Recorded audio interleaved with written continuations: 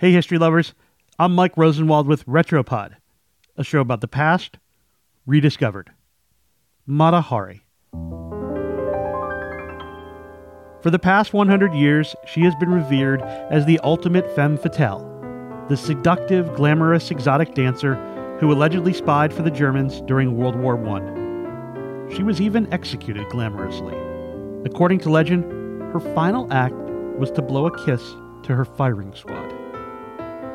Mata Hari's influence on pop culture was huge, and fueled by Greta Garbo's portrayal of her in a 1931 film. That film was repeatedly censored for its risque scenes.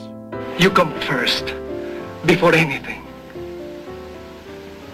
Before anything? Yes. So you can see where Mata Hari gets her reputation. In reality, though, Mata Hari had a much less glamorous life. A trove of documents from her trial and her personal letters that were recently found paint a new picture of the infamous spy. Not the Mata Hari of legend, but the Mata Hari who was a mother who left an abusive marriage and a scapegoat for war-torn France looking to distract from heavy casualties. The real-life Mata Hari was born Margareta Gertruda Zella to a prosperous family. By the time she was 15, her father had lost his fortune and left. Her mother died. She was sent away to live with relatives. At 18, Margareta met and soon married Rudolph John MacLeod, an officer in the East Indies Army who was almost twice her age. The marriage was troubled at best and abusive at worst. The couple also lost a son and nearly lost a daughter after both were widely rumored to have been poisoned by a nanny, though it's unclear whether that story is true.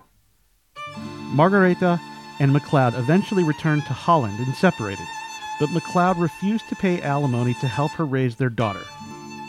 Margareta ultimately went to Paris and left her daughter with her ex-husband, choosing to go to France and build a career. It was in Paris that she started dancing and acting and took on the name that made her famous. Mata Hari. Perhaps the most surprising part of Mata Hari's true story is the fact that she, the most famous of German spies, never actually gave much useful information to the Germans. What made her a target for France was her lifestyle. Mata Hari became a successful courtesan. She could speak multiple languages, so she was able to seduce high-ranking government officials from different countries. France was worried that her relationships with those in power made her a liability.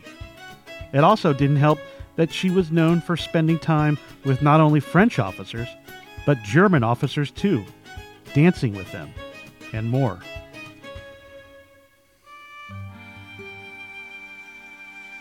So Mata Hari was jailed, tried, and ultimately executed. Oh, and that legend about her blowing a kiss to her executioners? That's probably not true either. She did, however, go to her execution wearing black stockings, high heels, and a velvet cloak lined at the bottom with fur. When she was given a white cloth to use as a blindfold, Mata Hari said, quote, "Must I wear that?" She died, looking her firing squad steadfastly in the eyes.